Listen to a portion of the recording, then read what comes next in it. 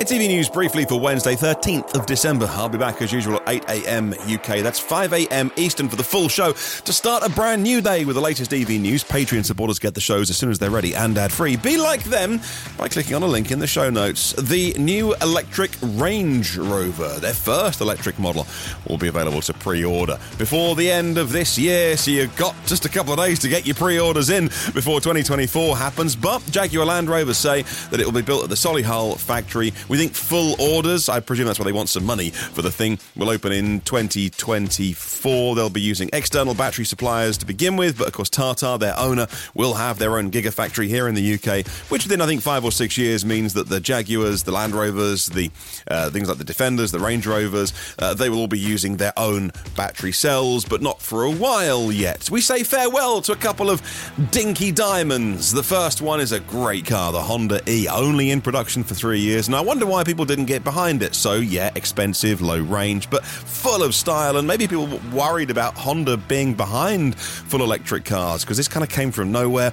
and wasn't really followed up. But after sluggish sales, it's such a real shame this is being discontinued. It does mean that a used one, I think, becomes actually very desirable.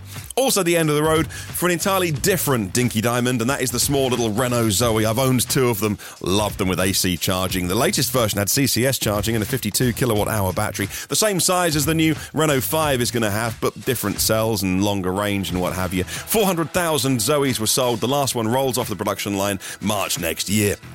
The Volkswagen ID.7 sailing through the top Euro NCAP safety ratings, doing really well for occupant protection with a big score on that, and also for protecting other road users, a 5-star rating on that. The Citroën e-Berlingo gets revamped with more range, and they say better driving style as well. 20% bump on the range, 54 kilowatt hour battery.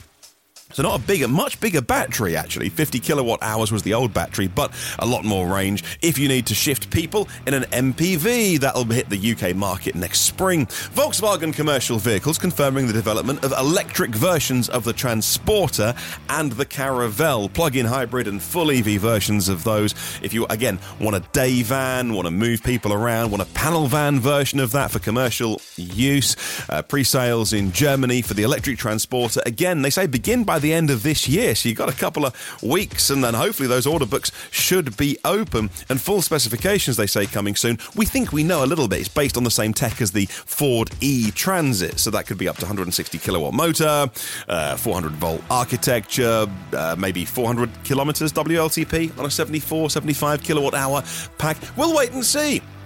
Now, BMW have been talking about the latest idea from Toyota, which is to simulate a manual transmission. Now, Toyota have developed this technology. They've patented it.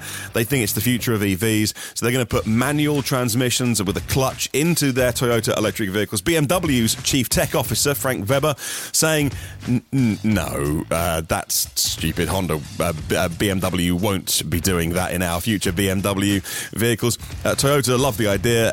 It recreates the old world of combustion, which we know Toyota love, and also I think their manual transmission can even stall. I'm doing air quotes, you can't see it. Stall the EV. Why would they do that? How are they the world's biggest automaker? That's a bonkers idea. BMW agree with me. Pennsylvania is mulling a $300 annual EV registration fee. Not fully confirmed, but it looks like it could be on the cards. Pennsylvania proposing one of the highest EV registration figures in the US. And a pristine 2010 Tesla Roadster with just 38 miles on the clock has been found in New Mexico. This is basically the same condition it came out of the factory all those years ago. And that's briefly.